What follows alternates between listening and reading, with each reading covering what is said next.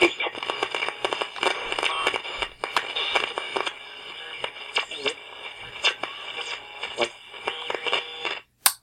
everybody, and welcome to the 5 Bytes Podcast. I'm your host, Rory Monahan. The podcast, as always, is brought to you by my sponsors.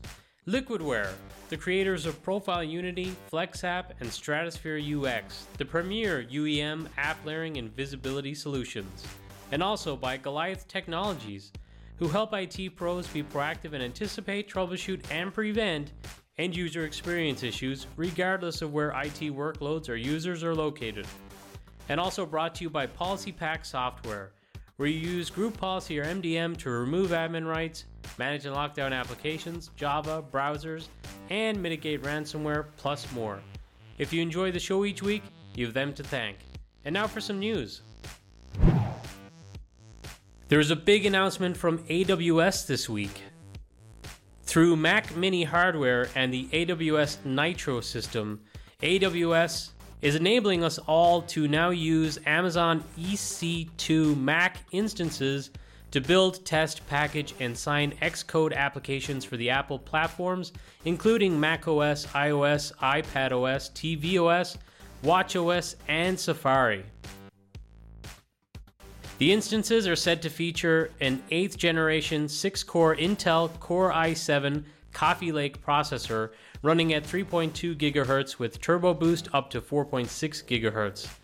There's 32 gig of memory and access to other AWS services that include Amazon Elastic Block Store, Amazon FSx for Windows File Server, Amazon Simple Storage Service, AWS Systems Manager, and more.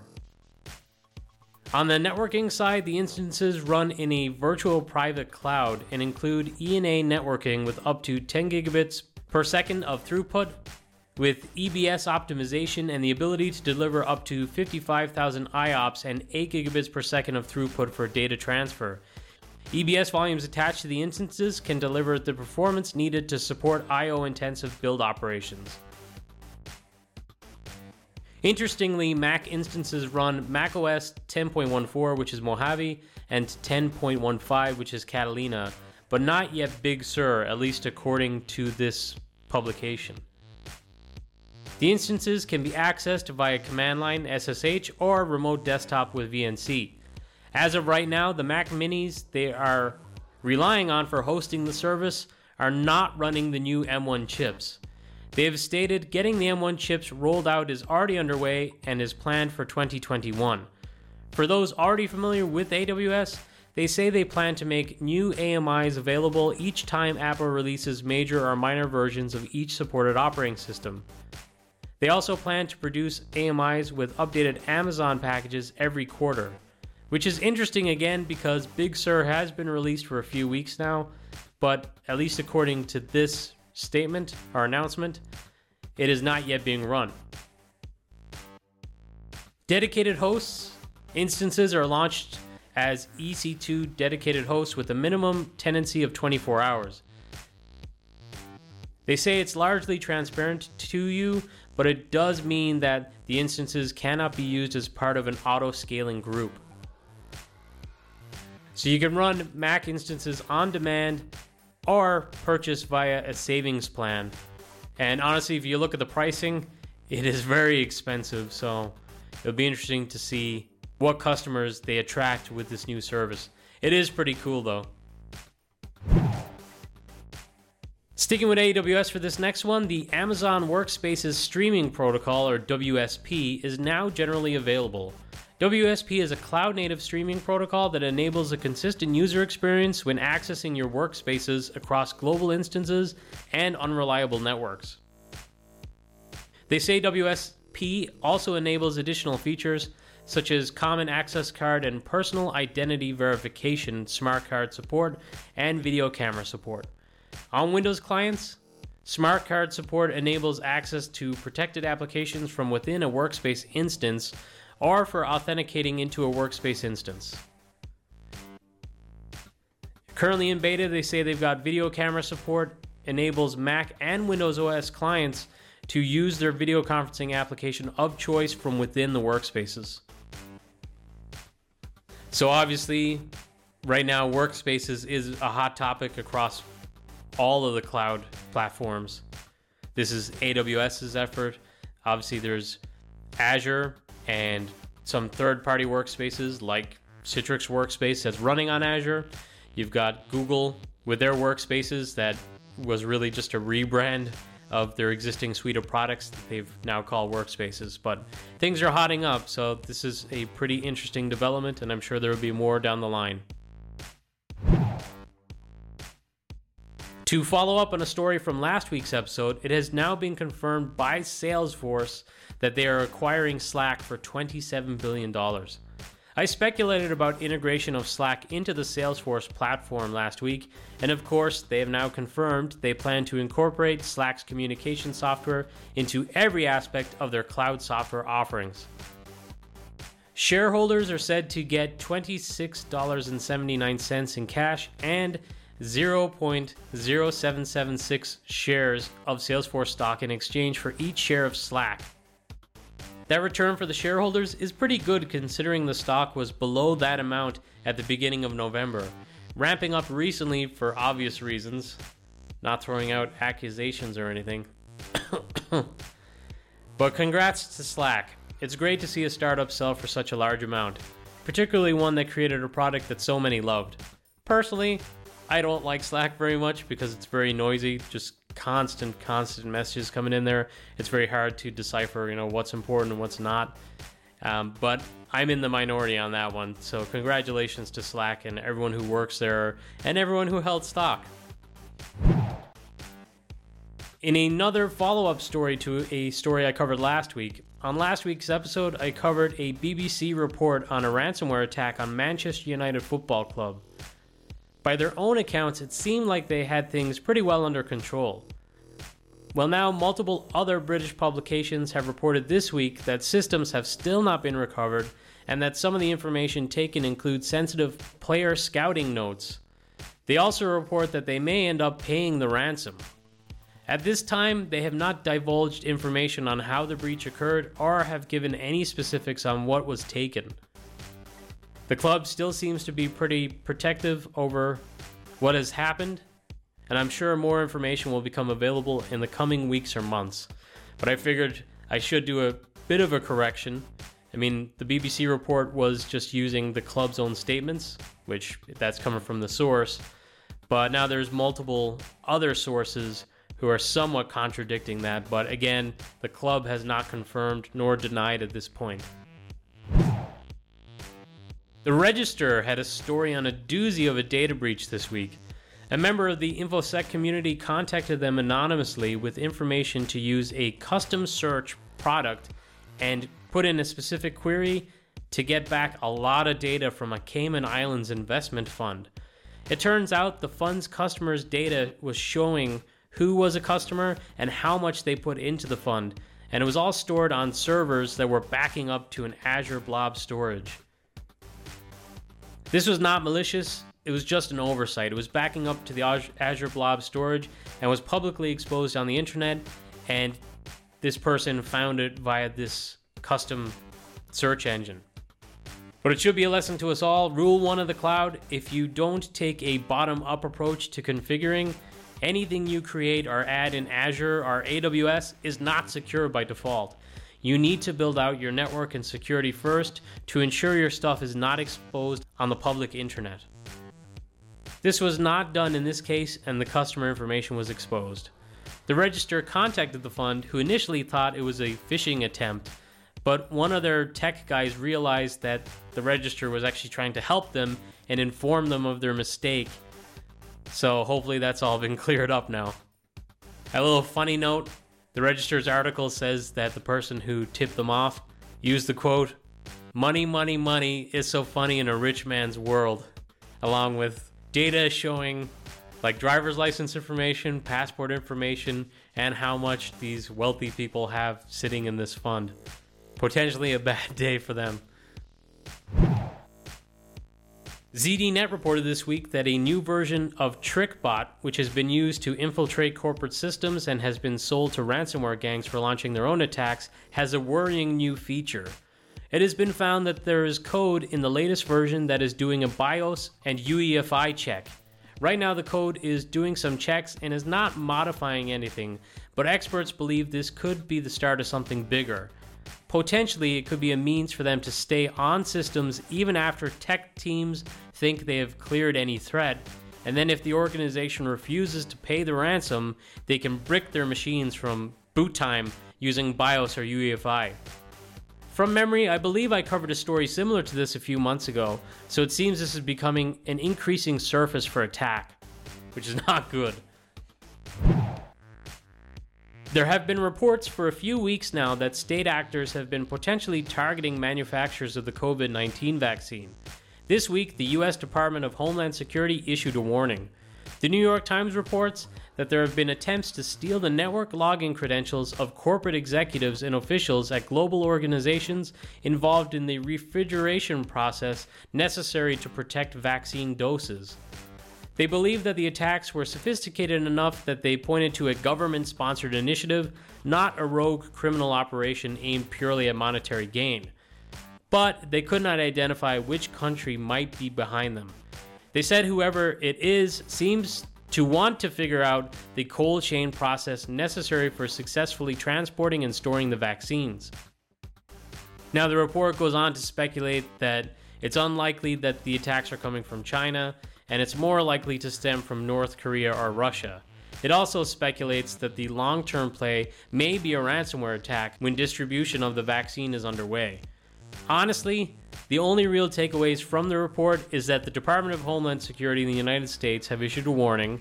Attacks are targeting executives' login credentials and specifically around the freezing or refrigeration process of the vaccine.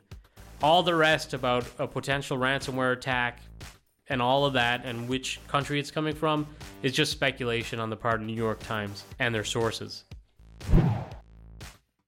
Fish Labs recently posted an interesting article on the topic of paying ransoms. So as I have stated on multiple episodes, the advice is to never pay a ransom as it highlights that you are willing to pay, so it could just encourage further attacks on you. As covered on a previous episode, there have also been cases this year in which the ransom was paid and the attackers vowed to delete the stolen data but did not make good on that promise. This report suggests cyber gangs have been sharing the stolen data amongst various different cyber gang groups. Increasingly, it appears the gangs involved in such attacks cannot be trusted, which is not exactly a huge surprise, but it serves as further incentive and reason to not pay any ransom. So if you ever find yourself in that position, don't pay the ransom, because what they're saying they're going to do may not actually hold water. BleepingComputer.com reported this week that Microsoft is working on a Windows subsystem for Android similar to the very popular Windows subsystem for Linux.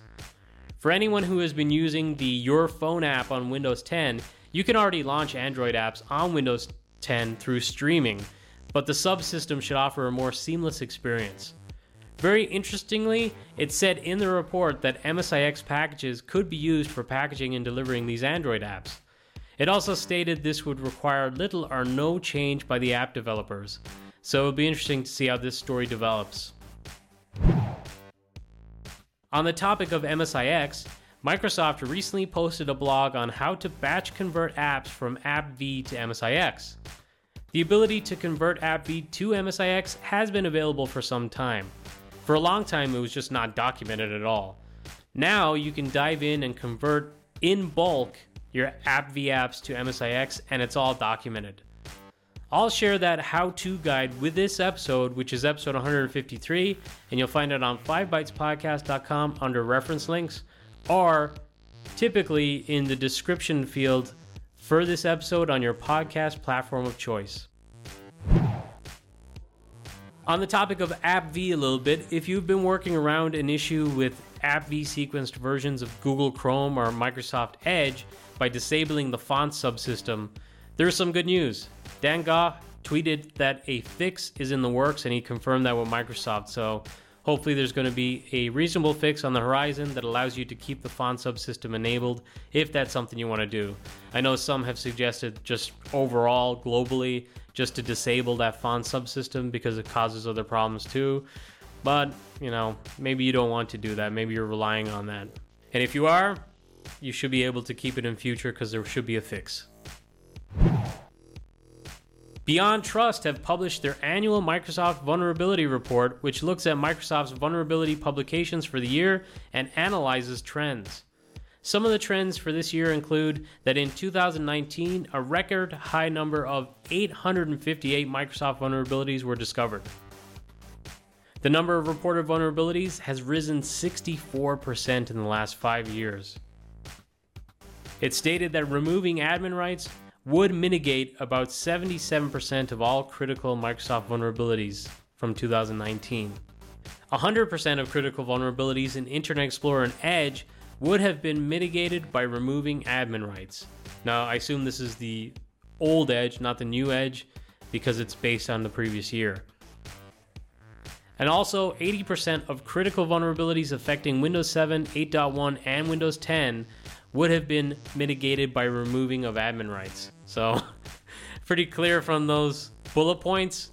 You need to get rid of admin rights. It's probably a good idea to leverage something like a zero trust solution by someone like Beyond Trust, or Indeed, my very good sponsor, PolicyPak Software, have their least privilege manager. That would be a good option. But for more information from the report, I suggest you get the full report. It's pretty awesome. Workplace Ninjas are holding a virtual 2021 event and have a call out for speakers. I'm kind of contemplating that I might try to submit for it, but I'm edging towards foregoing it to give others more of a chance to speak. I had a good, 7, 8, 9, 10 year run. I'm not sure how long a run, but I was speaking at least 3 or 4 conferences a year and doing webinars and all that. I feel like it's a good time to step back and let other people have that opportunity. So, if you've never tried public speaking, this is a really great opportunity. So if you'd like to speak, I'll share a link that you can use to submit a session idea, and if you get approved, you'll get to speak at their 2021 event. And I encourage you to do it, especially when it's virtual. It's a really good way to ease yourself into public speaking. It's a lot less nerve-wracking when you're just sitting in front of a computer and potentially just reading it off your screen while showing off on another screen. Microsoft's PowerToys version 0.27.0 has been released. I'm excited to try this one out for the Fancy Zones feature, which provides a multi-monitor editor experience that's now drastically improved for discoverability. It fixes zones being forgotten on reboot, and they've added in the ability to have no layout. So this is a pretty interesting one if you've got like one of those ultra widescreen monitors and you want to be able to have multiple different sections and split it up like it's 2 or 3 monitors. So you should definitely check that out if you work on an ultra wide single monitor. That's it for the news this week. I have a whole lot of scripts, tricks, and tips now. So talked a little bit about MSIX earlier. On the topic of MSIX, you need code signing certificates to sign all of your packages. And it's a real pain in the butt for packagers to try and get to grips with doing that. Plus, code signing certificates are actually really expensive. So if you're looking at one of the top companies or more trusted companies like Entrust, DigiCert, you're looking at potentially over $500 a year for a code signing cert. Well, this week I saw that Helga Klein shared a resource for relatively cheap certs. It's ksoftware.net, and they're selling for about $70 a year for 3 years. I believe, is it Komodo.net? What's the Microsoft one? But there's a Microsoft one, and I think they're selling for about $70 a year as well. But since this is potentially the future of packaging, you're probably going to want to get a code signing cert if you want to try it out. I've been generating my own code signing cert using PowerShell, but it's not appropriate for an enterprise organization to be doing that. It's better to use an actual valid code signing cert for the enterprise. This week, Thomas Dashin recommended checking out View DNS, and it lets you pretty much do every kind of IP and DNS lookup imaginable, including checking to see if a domain is available for access in Iran and China through their infamous firewalls. This, together with Qualisys, are really great resources for anyone using hosting services. You could check the ciphers and make sure that your site is as secure as it possibly could be, and then maybe go back to your host if you find vulnerabilities or issues or holes and say, hey, can you fix this? I'm showing this in my report. And then with View DNS, you could do things like see what other sites are on your shared hosting plan, like what domains are on the same servers. You can look at your IP history and more. It's pretty interesting stuff. There's a free ebook by author Xavier Avriller on the topic of Power CLI for automation purposes. In the book, Xavier presents a use case approach to learning how to automate tasks in vSphere environments using Power CLI. He starts by covering the basics of installation, setup, and an overview of Power CLI terms, and from there moves into scripting logic and script building with step-by-step instructions of some truly useful custom scripts, including how to retrieve data on vSphere objects, display VM performance metrics, how to build HTML reports and schedule them, basics on building functions, and more. Another week and some more tweets from Thorsten, who, by the way, you should follow on Twitter. His handle is ENDI24. So like Guy Leach, he's constantly tweeting out these handy commandlets, scripts, and tips. It makes me feel like I should be doing more of that and tweeting these things out. But it's a really great resource for me on this podcast, and since this is all community contributions, I hope it's a useful resource for you too. But this week, Thorsten tweeted out the Get GPP Password PowerShell script by PowerShell Mafia, which searches a domain controller for groups.xml, scheduled tasks.xml, services.xml, and datasources.xml files, and returns any plain text passwords it finds. He also shared a really handy one-liner PowerShell commandlet for listing out your more recent group policy objects that have been modified. And that one should be pretty popular. It's going to be useful to everyone. My buddy in Australia, Aaron Parker, also had a pretty busy week sharing a lot of his work. He's been covering the topic of image customizations and optimizations for years. He is an authority on the subject. You can check out his various PowerShell scripts that include several on image customization. And some of the key scripts include the ability to remove default universal Windows platform apps, running in block list or allow list mode, removing additional universal Windows platform apps on virtual machines, scripts on configuring the default user profile, which are really handy, a script on setting additional default profile optimizations for virtual machines, a script on enabling Microsoft Defender settings, and a script on configuring machine level settings. These are just some of the key scripts. There are more scripts available there too. And he's got some other repos on his GitHub for other topics too, including he's got some on Intune scripts for regional settings on machines and checking plus resolving issues related to that using Intune. So check out Aaron's really great work. And Guy Leach shared a pretty handy one-liner in PowerShell to get a username and SID of a user running the current PowerShell script rather than by spoofable environment variables. So this is something that comes in handy too when you're trying to maybe like reverse query some of the user registry tied to the SID. I've had to do it as well for like groups for AppV purposes to get the group SID. So this is a handy one to have in your back pocket. And speaking of Guy, his E2EVC session on writing robust PowerShell code has also been published on YouTube. So check that out. And finally, I had the absolute pleasure of interviewing community legend and Citrix CTP fellowship holder Steve Greenberg on the Frontline Chatter podcast with another community legend, Jarian Gibson. Steve was the first person I went to for advice when starting this podcast. He also graciously offered to bring me to his kick-ass studio to show me the ropes. Due to having young kids and no time, I didn't get to take him up on that, but I appreciated the offer. He's always been very helpful and supportive to me. In this interview, we cover a wide range of topics, including getting some of his thoughts on changes throughout end-user computing and some of the latest trends. It's also somewhat of a lost episode, unfortunately. We recorded it and intended for it to come out around the time of the EUC Masters Retreat event, which is one of the best tech conferences in the world that Steve founded. But due to COVID, the event was not to be in 2020, and the episode got delayed a little bit. Well, not a little bit, a lot. But check out this episode, and word of note, there's going to be an upcoming episode of the podcast where Jarian and I interview another legend, Tobias Creedle. Tobias is awesome too, and Steve and Tobias's episode somewhat complement each other because Steve is talking a little bit about his history and also trends in the industry. But then Tobias, from his career, goes way back, and he talks about all the changes in the industry and the different technologies he's worked on throughout the entire career that he had. An amazing career. So that's a really great episode too. So check out the Frontline Chatter podcast for excellent interviews. It's definitely one of the best tech-based interview podcasts out there. Well, that's it for another episode. I'd like to thank you all so much for listening.